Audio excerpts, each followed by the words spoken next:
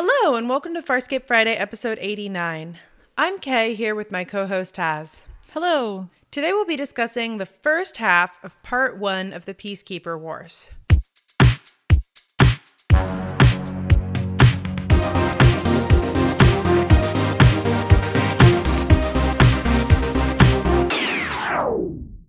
Welcome back. Here's a quick summary of what we'll be discussing. The episode opens on John unconscious and Aeryn talking to him about how he's created peace. In a flashback, Peacekeeper ships are firing on Scarrans in space, and we see Rygel picking up all the crystallized pieces of John and Aeryn. John and Aeryn are reconstituted and find out that their child is still inside Rygel. Meanwhile, Scorpius abandons his post at the vanguard of the Peacekeeper attack to track John down. We find out that the people of the water planet are descended from the species Jules stayed with in Season 4, and everyone decides to take one of them to Arnesk in order to determine if they can help negotiate peace between Scarrans and Peacekeepers. Empress Dalik and Minister Akna track John down as he heads toward the planet. Welcome to the Peacekeeper Wars! All right, so we're breaking it up into 4 roughly 45-minute chunks, and we'll be discussing it in the next 4 episodes, including this one. And so at the very beginning, we have this really ominous opening before picking up 2 months later after bad timing. Yeah, the opening of John, in that bed with Aeryn's voiceover, it's really, it is the sort of in media res that I love, where it's like, you really have to ask yourself what gets them to that point. And I think that more than anything is really pulling this first half of part 1, because I think if they hadn't had that, this first half would have just felt like a lot of really random things happening, which it does. But I think that the framing, because they have Aeryn come back like a couple times, and we see that again a couple times, the John in unconscious, probably in a coma, with Aeryn's voiceover, that really frames this in a way that makes everything feel a lot more important than I think independently any of this is. Yeah, there's a lot of urgency to it, because in addition to seeing John, you're also seeing the ship kind of in really bad shape. Boya has conduits sparking. There's all sorts of damage that's happening. The command is a mess. And so something major has happened, and we don't know what. The only thing we know is that John is unconscious and unresponsive. And Aeryn is upset about the fact that there is peace, but she is not willing to lose John over it. And that's basically the opening of the Peacekeeper Wars. Mm-hmm. And then they also have a couple of CGI things that I want to mention, one of which was really good and one of which was like, oh, okay, I guess this is what we were doing in 2004. The first is that they have like a space battle, which is actually really cool because it exists almost in silence, except for kind of the background music. And that was really neat. We find out that Scorpius attacked a whole bunch of Scarran ships, essentially unprovoked, which is kind of good. And then the second is that we have Rygel, and he's deep sea diving for all the crystals that Aeryn and John turned into. And I think we need to hand wave like the recrystallization thing, because that's always bugged me. I remember that bugging me at the time. It still bugs me now. I'm like, how did you know you got all the pieces? Because essentially they turned into that gravel that's at the bottom of fish tanks. And I'm like, no, you can never find all those pieces. And also the CGI was like hilarious. But then he turns into a puppet as soon as he gets above the water. So I'm like, okay, puppetry I'm okay with. Yeah, the opening scene with Rygel where he's swimming. But it is kind of cool. Like, I mean, the CGI, 2004, it's come a long way since then, and we are definitely judging it with 2018 eyes right here. So I'm going to give them a pass for that, because what I liked about that scene with Rygel doing the diving, and it wasn't like super, super deep. I mean, it's still in the translucent area of the water, so it's probably only about 10 meters deep, that lake or ocean or inland sea or whatever it was, is that we remember that Rygel is from an aquatic planet. His species evolved in water. And I think, he's said it so many times, he hates mud because he's from a water planet, right? And I think it's really cool that we finally get to see him in his element as he was meant to be once upon a time before, they became Dominars and everything. But yeah, the whole science angle of this with the recrystallization, this whole first part really is set up, right? It's setting the stage for what comes next. And they have to tie up the loose ends from Bad Timing with the horrible cliffhanger that they left us with for a year and a half that we didn't know was going to get resolved until we got this miniseries. As, you know, John and Aaron shattered into 1,000 million pieces. And now they're just going to be like swept together again like it's no big deal. So, you know. Yeah. I think that probably it wouldn't bug me as much if we didn't find out like later that apparently one piece stayed in Rigel's stomach. Like, weirdly enough, that's kind of what gets me. If it was kind of like one of those things where like, as long as they had enough that the machine was able to get like DNA and basic brain structure from the pieces, then I would be like, okay, sure. Like, I'll hand wave that, whatever. I don't care. But I think it's the fact that it was like, there's like one missing piece. And I'm like, you can't. There's so many tiny pieces. And if it was 60 days later, the tide would have moved some of them. Anyway, I don't want to harp too much on it, but I want to say like, Farscape, come on now. As we know, science on Farscape is not their strength, and they do move along for plot reasons, which I can appreciate. I do like the little plot moment of that little missing piece, but before we get there, let's get Aaron and John back together. So, Rygel and Dargo have met up with the people who live on the planet. They have that, you know, we saw the face splitting thing. There's these aliens, they have lines on their faces, and apparently it was an accident that they shot John and Aaron because they were, you know, trying to defend themselves from an unknown situation. Chiana has left temporarily. We actually see her come back.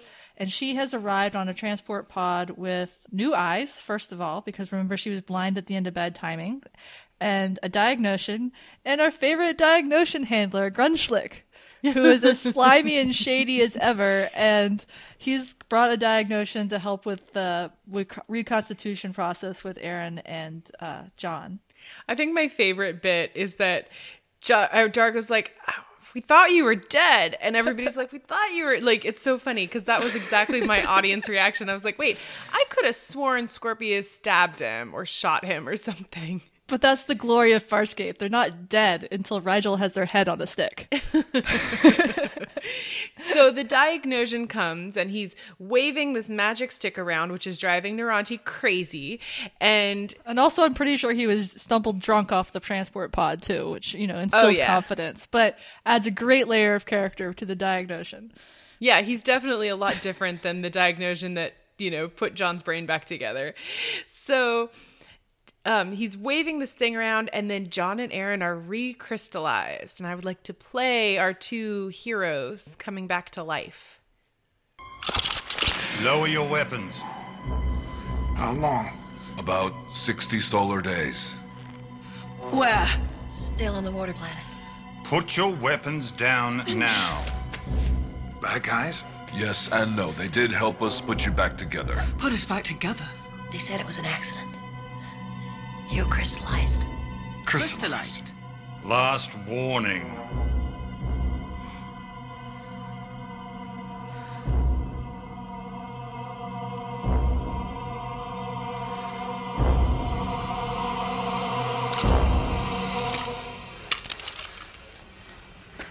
You said yes. I did. 60 days. Any regrets? No, it's going really well.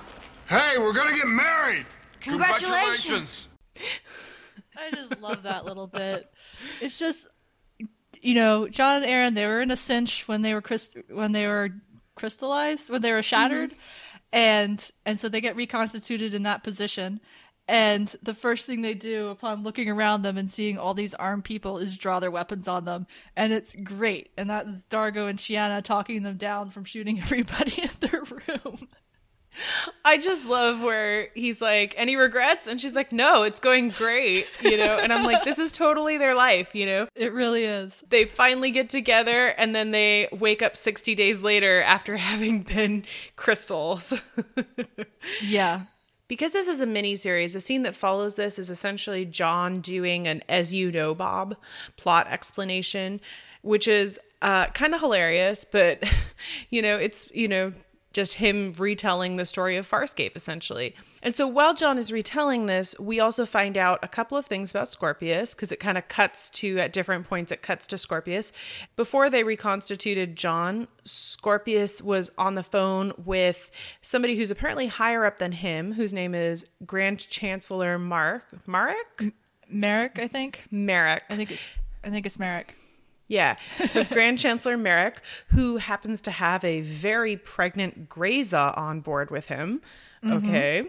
I think that was because the actor was pregnant when they were filming, and so they just decided to roll with it and then not really explain it. Yeah. And like, Grayza's just pregnant. Yeah, it was kind of like, okay, sure. So Merrick is dressing down Scorpius because apparently Scorpius started this whole war. He's like, the Scarans, they only understand strength, so I must shoot first, which, works with that Star Trek race that I can't remember that, or Klingons? Not the Klingon. Well, the Klingons from Discovery, for sure. But I think there's another, I'm thinking of a Wesley Crusher episode from Next Generation also. Yeah. But anyway, point being is that, so he's trying to be like, let's be strong and pretend that everything is okay. And of course, the Peacekeepers are not at all prepared for a war with the Scarans. I mean, that was basically the plot of season 4, was them bluffing and trying to hold off an armed conflict because they were going to lose. And here Scorpius is like, all right, let's shoot first. And he has Braca do lead a fighter wing of prowlers to go shoot down a command carrier or a dreadnought. And they're using Sikozu's knowledge that apparently the magnetics is messing up. And so I kind of want to mention a little bit of, wardrobe watch early, but because it's interesting, which is Braca has like the stupidest goatee I've ever seen. But I'm like, okay. He has the soul patch. Yeah, he's got like a soul patch. It's so gross. Braca, you can do better than that. Yeah. Sikozu, on the other hand, has gotten an upgrade because she has like the punkest hair. I love it. Yeah, and it's also like oranger than her like bright red hair was before, and there's like no curls in it, and she's wearing like nothing, again being the sexy alien, and she's got tattoos on her front and on her back. And I remember watching this for the first time and being like, who the heck is that? And before really the penny dropped and you realize when she spoke that, oh my gosh, that's Sikozu. That's how drastically her wardrobe has changed. Yeah. I mean, and like I said, it looks real good. Like she definitely looks real good. So immediately after they have this success of, firing on the Scaran carrier. Dreadnought. Sorry.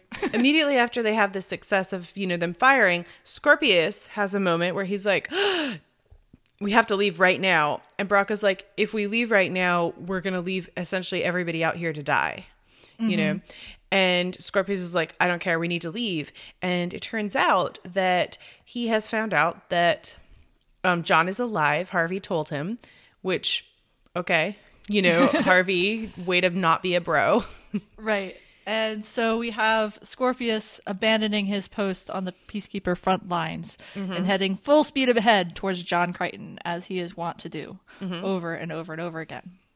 And meanwhile, someone is a Scaran spy, because as soon as Scorpius starts heading for the planet, Akna comes to Emperor Stalik and is like, hey, I've got a spy whose record is impeccable. And they say that John Crichton is alive. Yep. So we've got all these figures on the board setting up. So to recap, our group is on the water planet. Scorpius is heading towards them. The Scarans know that something's happening. Grand Chancellor Merrick is furious that Scorpius has left his post and grazes with him. So reconstituted Erin is feeling a little bit uncomfortable. She has the Diagnosion going over her. And then we find out the very special surprise of this episode. Funny how?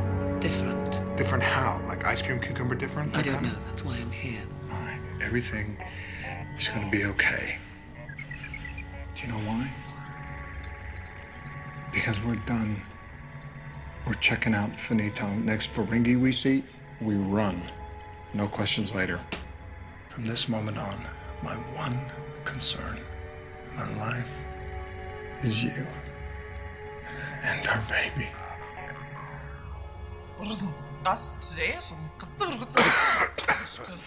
Are you sure? What? Well, everything all right? She all right? The baby all right? Doc says he doesn't know what you're talking about. There is no baby. What? Whoa, what do you mean, no baby? If there was a little passenger before, it ain't aboard the train no more. Doc says you never were preggers. I was. She was. She was. You were pregnant, right? I was pregnant! There is no baby, no nothing. Whoa! We were in pieces. Thousands of pieces. Rigel said that he got every single piece off the ocean floor. Rigel. It was very thorough. We made sure of it. Even carried the pieces up in his stomachs to make sure he didn't drop. Congratulations, mate. You are a mother. Oh, no! It's all right. The wee babe is doing just fine. Yes, but it's doing just fine inside me. This is not happening. Do something. Hands off, Missy. Oh, whoa. The fee is going up. You take it out of him and you put it back in her. Whatever it takes. Doc won't do it. Won't. I want this thing removed immediately. It's not a thing. Fine. I want this miracle of life that fell out of me. All right. At the end of the first quadmester, baby's too small now, fragile. First quadmaster. Give me a drink. Ugh.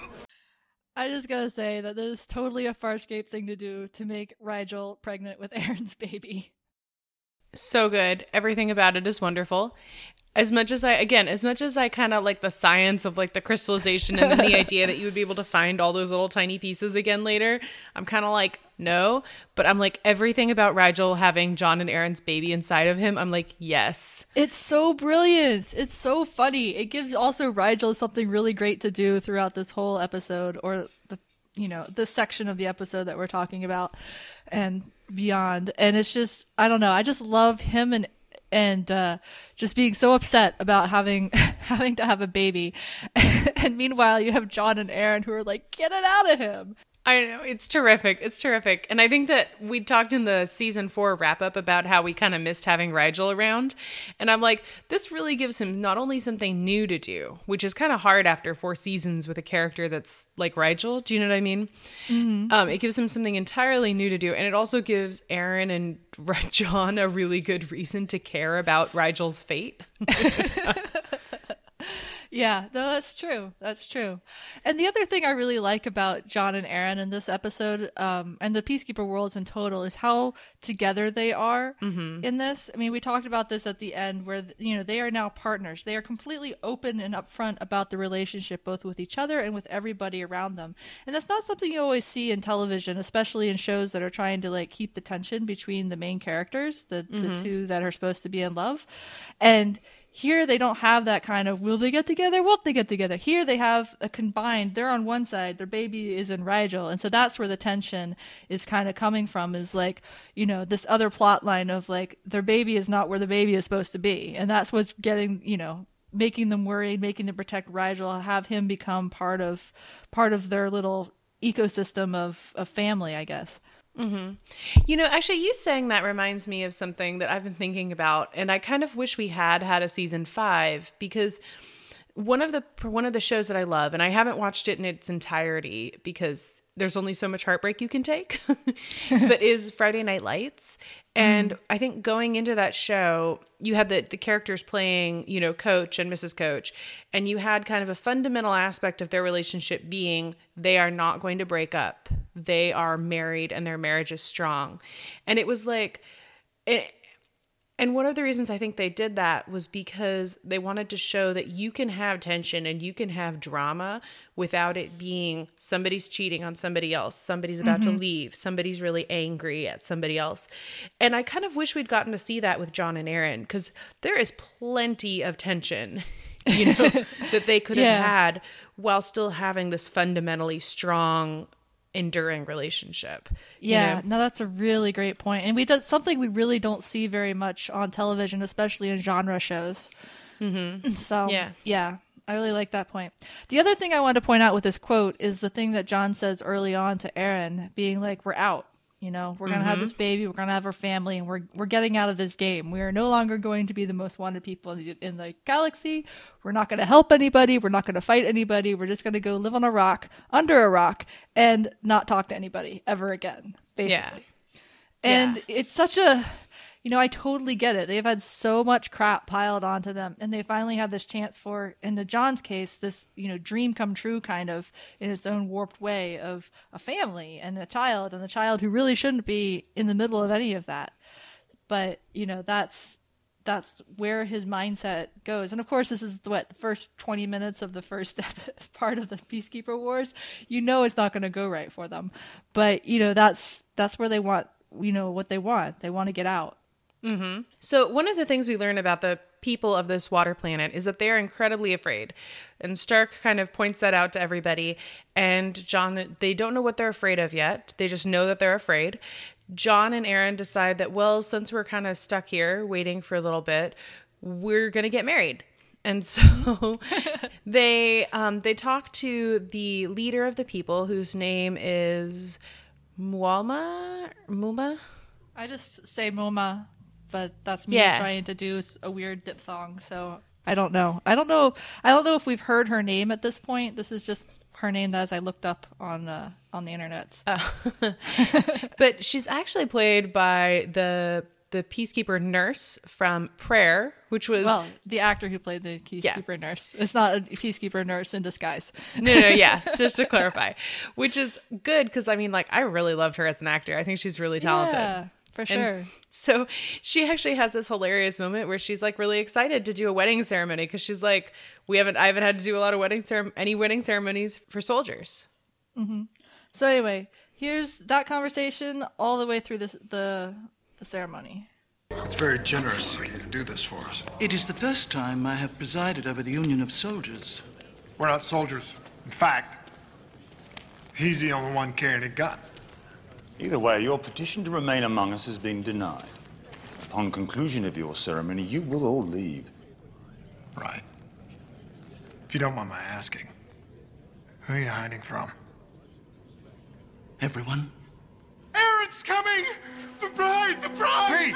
Oh, come on!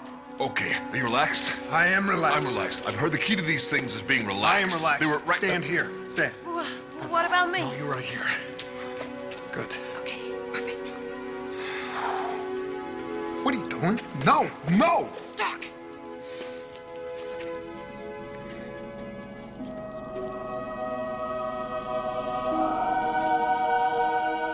Oh, she looks so beautiful.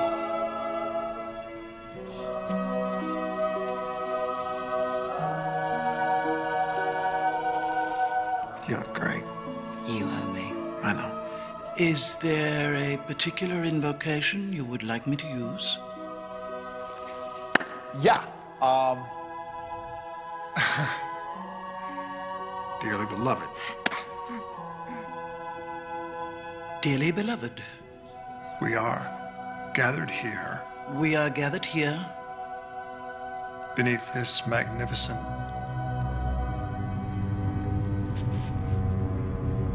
Command carrier. Take cover!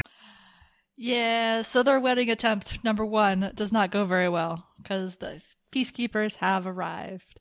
But before we get to that, I just love so much about this wedding ceremony. And Dargo being like, be relaxed. I'm clearly not relaxed. And it's like, dude, didn't you get married? A long time ago, and they probably had a much different ceremony. Especially since they probably got married in secret. I love, though, how he's like, I've heard the key to these things is to be relaxed. He's like, intense. And you have Chiana wanting to just be in the right place and do the right thing and so excited, and Stark hovering like right over Jon's shoulder. That's why he's like, what are you doing? He pushes him back, and Rigel is there beside Chiana, and I think it's funny kind of that Stark and Dargo are like so mesmerized by Erin's beauty when she walks up, when she's really just wearing like a peacekeeper trench coat zipped up. So it looks, you know, it's an A-line coat. So it looks really good on her, first of all. And she has a flower in her hair. And that's kind of it. You know, it's mostly Erin and Claudia Black being Claudia Black's gorgeous self. that. But I guess it's the ambiance of a wedding ceremony too. Yeah, and maybe something in her face that we aren't necessarily seeing, And I like how to her getting married is important, but she also kind of is like looking at John and like, you owe me for this. Yeah. Well, I mean, think about it. This is as close to John's dream of a wedding that he's going to get, right? Mm-hmm. He's standing at one end. There's no altar, but it's kind of like where the celebrant is, the MoMA. The leader. I don't know how to say it. The leader's where she's standing. He has his attendants with him and in Dargo, and then Chiana is going to be standing on the bride's side, and you have Aaron basically walking down the aisle. You have a whole bunch of people watching, so it's very much as close to an Earth wedding as John can get in the Uncharted Territories, and he also even has MoMA saying the lines of an Earth service, right? So this is like John's dream come true kind of thing. And he's so excited. And it's so happy. And it makes me very happy to see him so excited. And of course, it all goes wrong. Yeah. But that's Farscape for you. Yeah, because immediately during the ceremony, Scorpius shows up. So Scorpius comes down on a marauder. And John is like... All the people go and hide in the temple. Mm-hmm. All the people go and hide in the temple. And Naranti looks at something. And she's like, wait, that looks really familiar. And then he and John have a conversation. So, how have you been, Crichton? I'm good, Bob. You, the wife, the kids? Busy. Yeah, I hear business is booming. You're right. The Scarans and Peacekeepers are at war, and the Scarans will prevail unless you help us build a wormhole weapon. Gee, that all sounds reasonable, Bob. Only two problems. No matter what you may believe, I can't do it. And, just as important, I don't think the Peacekeepers are any better than the Scarans, so make sure you validate your parking on the way out. You will find no serenity during this conflict, Crichton. Examine your choices. You are not listening. Wormholes, no. Weapons, no. Killing, no. Crichton, no. So this scene happens after John has been talking to Harvey because he realizes that that's how Scorpius found him. And, he's pretty pissed off. In fact, Dargo and Aaron are the ones who greet Scorpius, and he's just like, bet me who it is before they even sees Scorpius come out. And, of course, it's Scorpius. So he's talking with Harvey, who is dressed up as Einstein, who wants John to call him Albert. And he goes through this little litany while they're conversing of like, I can tell when wormholes are coming, I can navigate them, but I don't actually know how to make the weapon. Like that is something he feels like he does not have access to. And more importantly, as we hear in this conversation, he's not going to, even if he could, right? Mm-hmm. He's like, no. I'm not doing it for the Scarans. I'm not doing it for the Peacekeepers because, and this has been a recurring theme, he thinks the Peacekeepers are just as bad as the Scarans, which to be fair, they kind of are in their own way. I mean, they're probably a little bit better, but they still have their own destruction and, their own oppression to answer for. Yeah. And I think that his feeling of like it being exactly the same either way is really key to his reaction here. Because we haven't talked about it in a while, but part of him using wormholes, or part of him being the protector of wormholes, is that he doesn't build something like this. He doesn't show them what they potentially could have. Mm-hmm. And going back to Unrealized Reality, when he's talking with Einstein, the Ancient, and, not fearing wormholes until he suddenly fears wormholes because he's been caught in this wormhole section and thrown into these unrealized realities. And he realizes the absolute damage and destruction and everything that could become of them. It's very viscerally real for him. And he's basically becomes a neutral party protector of them in a way. Mm-hmm. So Scorpius is here. And when everybody comes out, because the threat has kind of passed, Stark comes out screaming about Arnesk and Eidolons and peace, and Dargo immediately tongues him, which is hilarious. And then Dargo asks Naranti, what was he saying? And Naranti says exactly the same words. And Dargo's like, And so finally he just asks the Eidolon leader what's going on. And it turns out that the people on the planet are descendants from the people that were brought back in time at the beginning of season 4 and the people that Jewel are still hanging out with. Yeah. And we get this really great PowerPoint presentation by Noranti as she's explaining this to John and Aaron, and has that little bit of a callback to being like, oh, right, Aaron, you weren't with us then. And her little presentation is basically a recap of what was lost, the 2-part episode at the beginning of season 4, which is there's a species that, because of their physiology, they were able to help promote peace in the galaxy. At one point, they were attacked, and they were put into this time stasis or something, brought out of time, basically. And so during the course of that season 4 episode, What Was Lost, Sacrifice, and I'm blanking on the other one, but that 2-part episode, and where they reversed the stasis field, they actually reappeared. And that's where Jewel was going to stay with the people at that temple to basically catch them up on like 12,000 years of history, because they had disappeared mysteriously and then now they've reappeared. And so that's what Noranti really has realized, and Stark's picked up on it because he knows about it too, somehow. I don't know how Stark knows much about them, but Stark knows weird random things. And so they're really excited because obviously there's a war happening. Coincidence! So Noranti has convinced the people to come with them to Arnesk to see if maybe interacting with their ancestors will somehow help them be able to use their powers for peace. Mm-hmm. And Aaron and John have a really interesting conversation that I think touches on a lot of points that we have always said about the Farscape crew. Am I going insane, or is the crazy lady starting to make sense? Yes, but I thought we were finished. So did I. What happened to run first, no questions later? Scorpius, we wake up and he finds us before we have our first cup of coffee. This is not our fight. I agree. But as long as there's a war on, everyone's after me, because I'm the winner-take-all weapon guy. You know, every time we get involved... I know. People die. Are we out of options? This Eidolon education program. What are the odds it'll work? Not good. Not good is the best odds we ever get.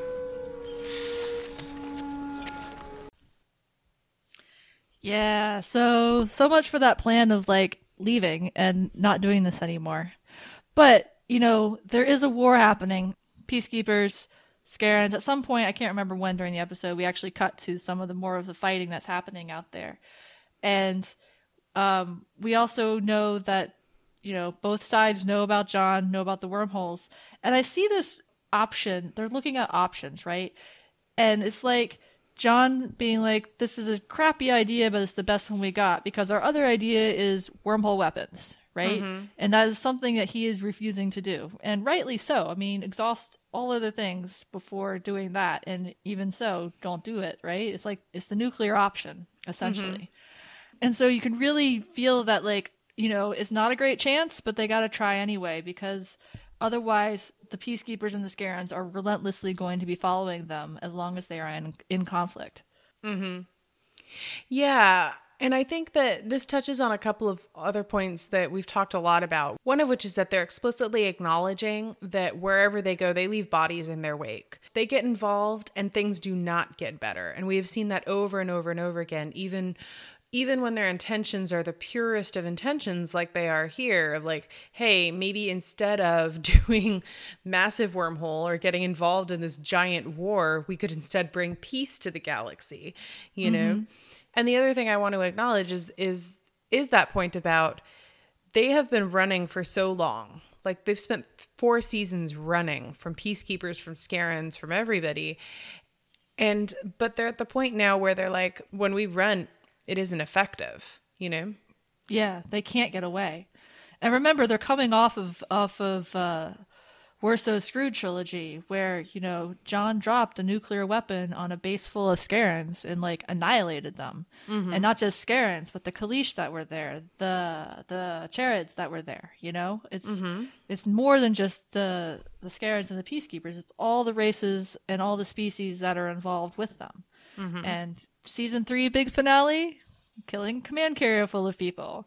Mm-hmm. The season 2 finale, bombing a bank in a city, you know, where other people, you know, it's just huge amounts of damage left in their wake. And it's never it's the road to hell paved with good intentions, right? Like they're always trying to not screw up, and yet screwing up happens just because they live in a very chaotic universe. So as a crew, they decide to take 2 Eidolons with them. One of them is the slightly paranoid security guy who's been kind of shadowing them the whole time and talking about how he doesn't trust them. And I like him. Yeah. He's legit. Like, he's kind of who you would be like, yeah, that guy, if, some randos showed up, of course you're going to have, like, the security guy be paranoid. And also this guy named Batal, who's a little more innocent, a little more believing in the possibilities of his spiritual power.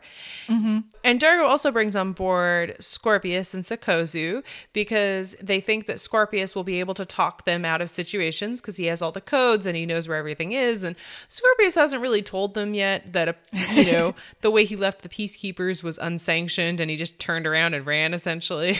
Yeah. We also have this really great moment where Moma she's not going with them, but she comes up to Moya and she meets Pilot and by extension Moya, and was basically asked Pilot, because pilots and Leviathans are known as peaceful species, like, do you trust these guys to take care of my people? And Pilot says yes, and it's this kind of nice little moment of like, okay, if this pilot can trust the Moya's crew, then maybe I can with my people too. We'll see how it goes. Yeah. And I feel like this episode is making up in some ways for like some of the loss that we felt in season 4, where it was like Pilot and Rigel were kind of shoved to the side, and even Chiana really, they didn't have major moments until the very end of the season. But this is like another good reminder of Pilot, as his own person. Yeah. So we get underway. And Chiana is, of course, fascinated by their new guests. And we find out a little bit more about the Eidolons and how they work. And Stark has prostrated himself on the floor of Batal's room, and Chiana's like, what's going on? And then they have this conversation that kind of explains a little bit about how Eidolon physiology helps them create peace.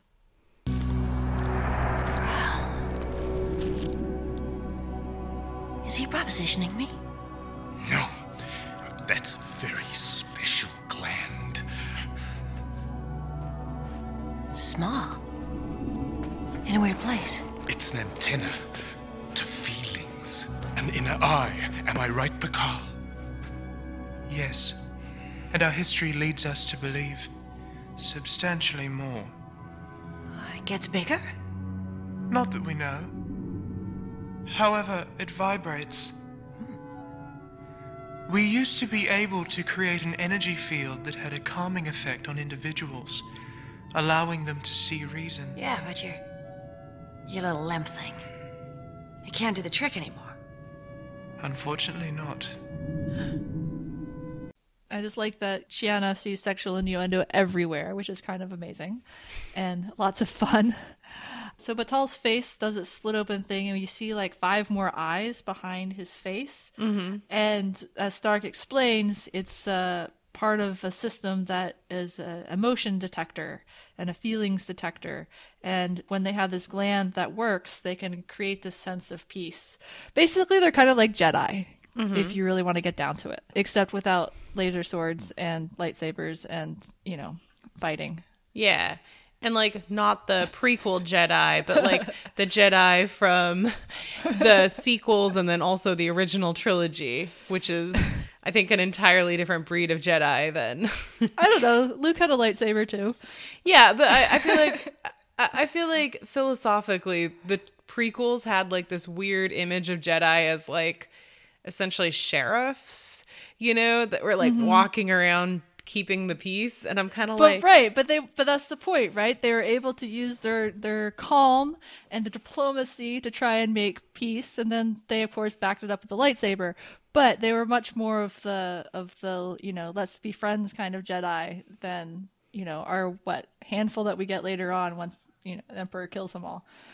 I don't know. I just feel like in the original trilogy and then in the sequels, there's actually more of like a Jedis as Buddhist monks that would be kind of peaceful. I don't know. I have philosophical issues with the prequels, obviously. So that's all right. I think everybody does. Yeah, so we find out that this is how they're going to do peace, which is, interesting and good to know. Or at least where the capability comes from. Mm-hmm. And it also explains why the current Eidolons can't make peace the same way that their ancestors could, and why essentially there has been war in the galaxy for so long. Well, also, I don't know if it's in this conversation or one with Moma earlier, but they tell that people were hunting them down. Like, all the Eidolons were hunted down as soon as the ones on Arnest disappeared. So, they're also basically forced to hide. And, if they came out, they got shot. So that's the other reason it kind of fell into disuse. Yeah. Meanwhile, we have a check-in with Grayza and the Grand Chancellor, which I want to play. They are in bed together, and the Grand Chancellor is feeling her baby and apparently thinks it's his, which I'm like, okay. It seems to me like Grayza could make... I'm not sure, because she actually doesn't make any indication one way or the other. She might be letting him think that. And then, okay, let's just talk about Grayza and her baby for a second. What happened to that whole peacekeepers don't get attached to their children thing? Is that just because, they're higher up in the command structure so they can have that luxury, or what? I think that, yes. I think that's like one of the do as I say, not as I do thing.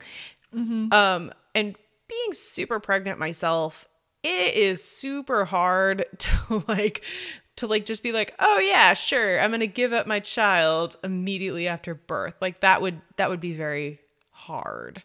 You know what I mean? Yeah, for sure. For sure. All right. Well, here's that conversation, which doesn't fully revolve around the baby. She has a good, strong kick. Perhaps to remind you that you're needed on the command deck. There is nothing to be done at the moment. You know the situation. Situations change. We are outnumbered, outgunned, and our populace has grown averse to hardship. What are you trying to say? More to the point, what are you not saying? We have now lost every single battle since the start of the war.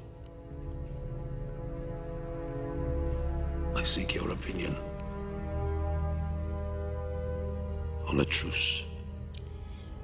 The Scarrans will accept no truce, only surrender. A surrender, then? When all is lost, only. What are the signs, my dear Grayza, that all is lost? A military leader who broaches surrender. Dun, dun, dun. Things are not going well for the peacekeepers. Yeah. I think this version of Grayza is really interesting to me because in listening to this, I heard a couple things that I didn't notice the first time I was watching, which is that I don't think she's as invested in this child as her partner is, as the Grand Chancellor is. Like, he seems like really into this kid, and she's just kind of like, yeah, the baby's reminding you that you have duties that you should be doing right now. and then the other thing I want to point out is that this is a Grayza that reminds me a little bit of the one we saw early in season 4, and then also one that seems to have come to terms with this idea of war in a way that previously she would have been like, yes, let's try for a truce. Let's try for anything to avoid this big war. And then now she's kind of like, no, I mean, war is our only way through. And when we lose the war, then we're going to have to submit to the Scarrans. Mm-hmm. Well, that you mentioned that is interesting because I was thinking this feels like a natural extension of her breakdown at the end of the Warsaw Screw trilogy, when she's like, all hope is lost. We will never have peace. So we are going to fire on everything that we have on the Scarrans and attack them first and destroy as many of them as we can. Because if we're going to go down, we're going to take as many of them as we can with us. That kind of mentality. And she's very, quiet and calm about it here.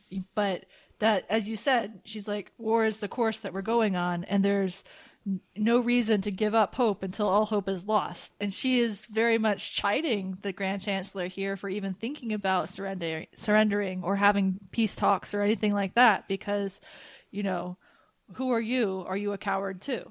Mm-hmm. Yeah, it's a little bit Lady Macbethian, you know, the kind of, are you, you know, you have to be made of stronger stuff. But at the same time, I think you're right that it really is this extension of she tried for so long. She tried for years for peace. And her very best two attempts, the first one with Akna and then the second one with Emperor Stalik, both of them just went to crap, you know? Mm-hmm. And partially because of the Moya crew and also Akna's ambition. But she has seen that the Scarrans fundamentally do not want peace. Mm-hmm. Right. They want war. Right. And so she kind of is also now, I think that in some ways, yes, this is her kind of like, let's burn it all down.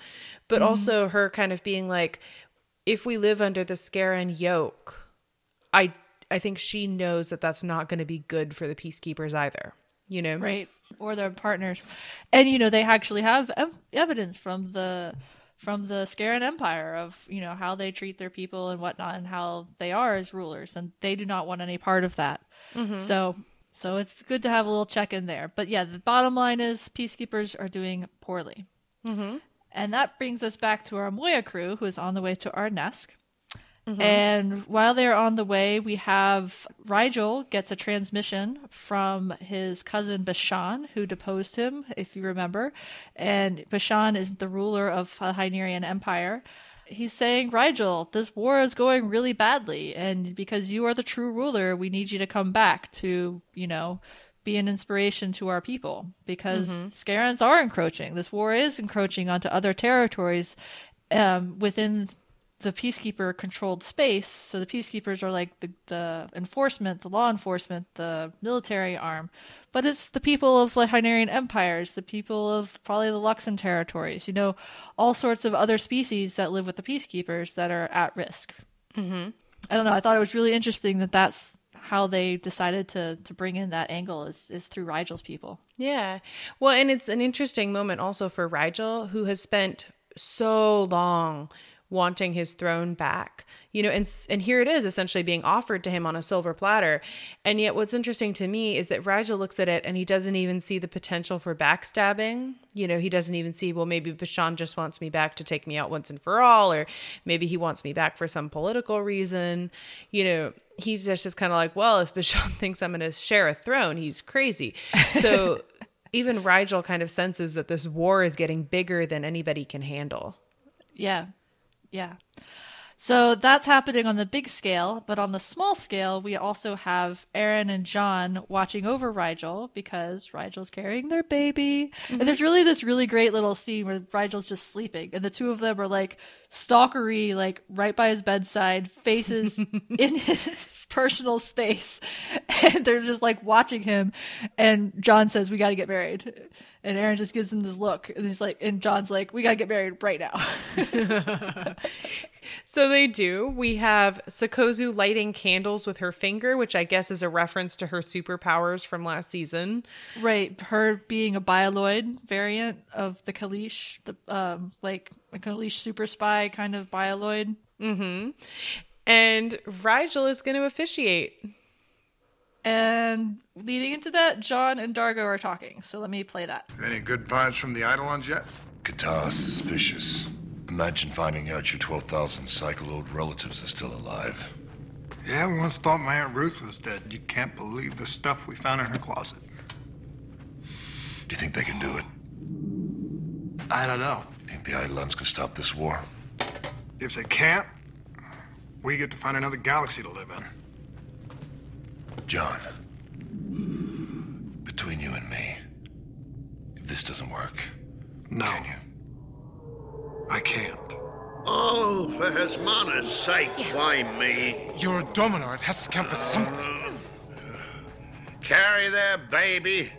Marry them off. What next? Let them move in. What? You know, forget about it. This is all wrong. Stop. You are ruining my wedding. Honey. What? You're pointing a gun at the baby.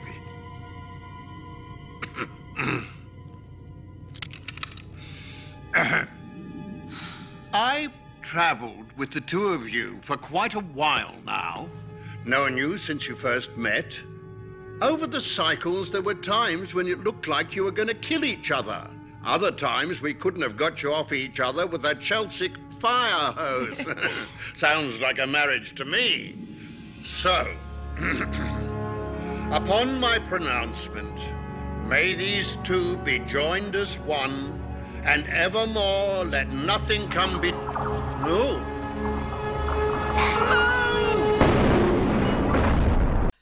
So that's the second wedding that's interrupted. I'm just going to say, I'm really glad my wedding was not interrupted this many times. So there's several things here, and this has obviously got a couple parts to it because we have the Dargo and John conversation first. And I think it's interesting here, you know, Dargo's like, so just between you and me, could you do the wormhole weapon thing? And John immediately cuts him off and says no.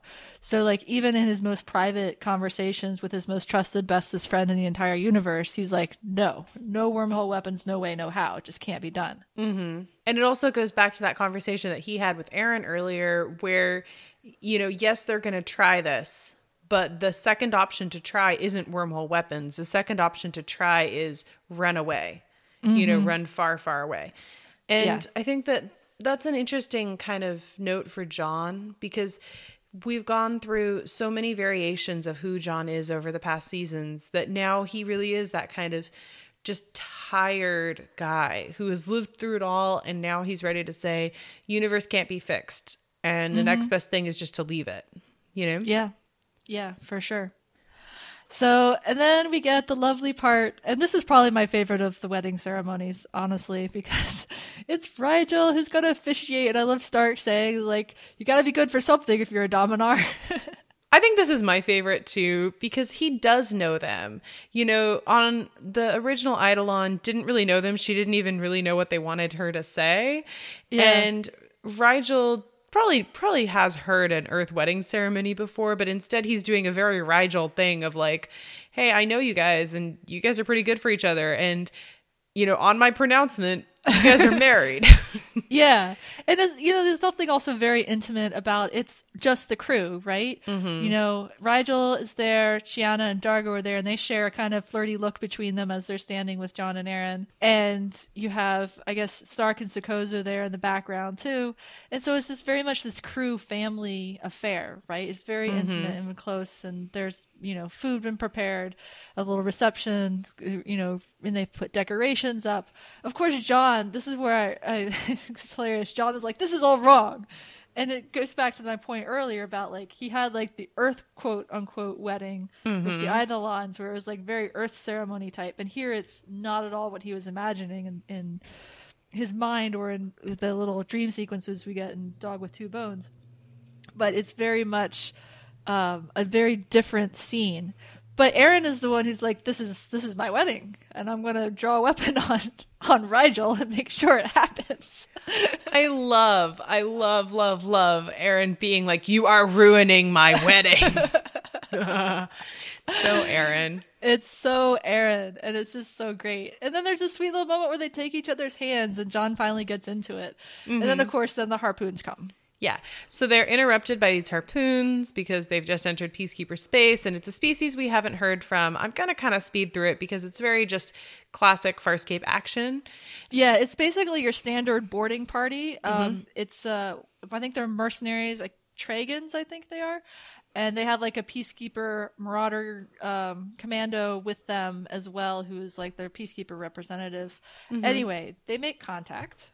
Yeah, Scorpius chooses this moment to tell John that he left the Peacekeepers by running away, which has probably made him unwanted in Peacekeeper space.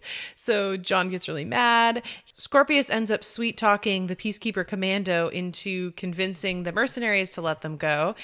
But they need to check Scorpius's ident chip. Scorpius gives them his passcode, and all chaos breaks out. Yes. Because Scorpius's code is no longer valid. Yes.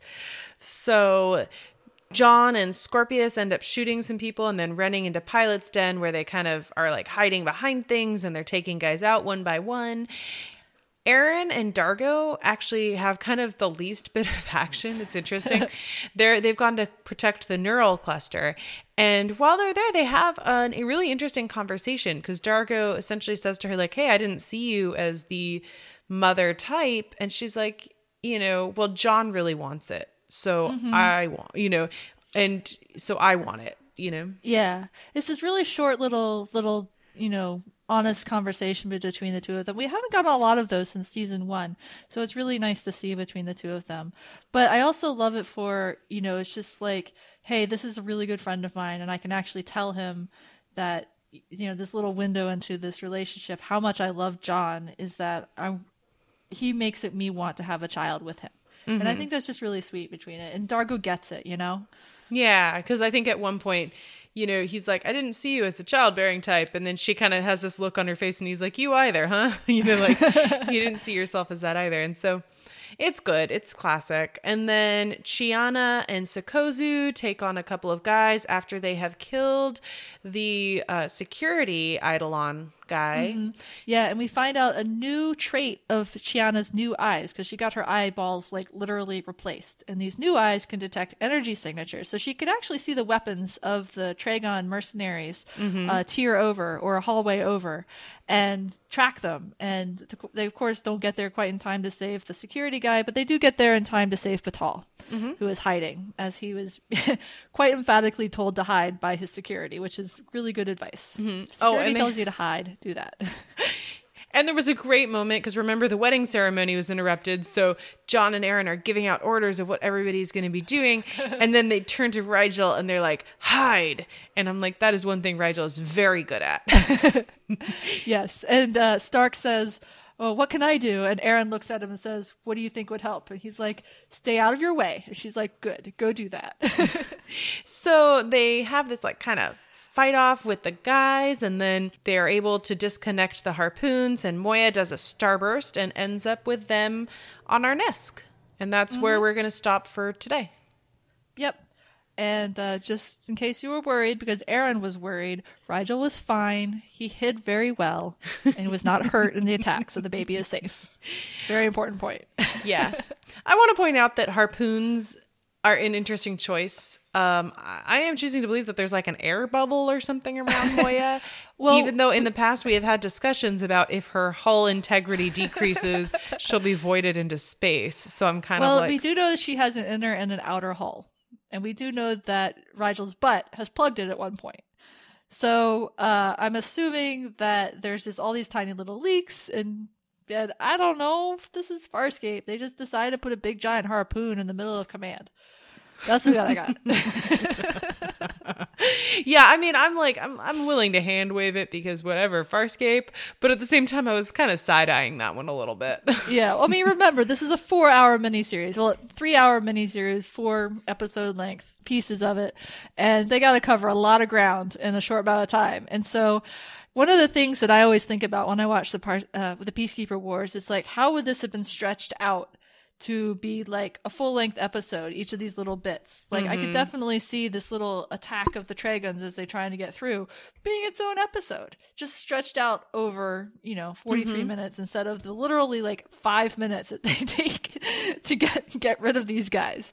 So because they don't have a whole season's worth of episodes to fill in, they just have this short amount of time to get this whole story wrapped up. Yeah. We're actually going to hold off on doing our rating of Peacekeeper Wars and just do it at the very end, partially because I feel like it was intended to be viewed as an entirety, or at least as 2 chunks and not 4 chunks. Yes, and we're doing 4 chunks because we talk a lot and we don't want to have like a 2-hour podcast episode. We won't do that to you. But yeah, so we will be watching the next 45 minutes-ish, about wherever there's a convenient scene break at that time of next week. So join us. All right, we will see you next week. We are Farscape Friday Podcast at Dreamwidth, Tumblr, and at gmail.com. We are Farscape Friday on Twitter. Hit us up in any of those places. Let us know how you're feeling coming into Peacekeeper Wars.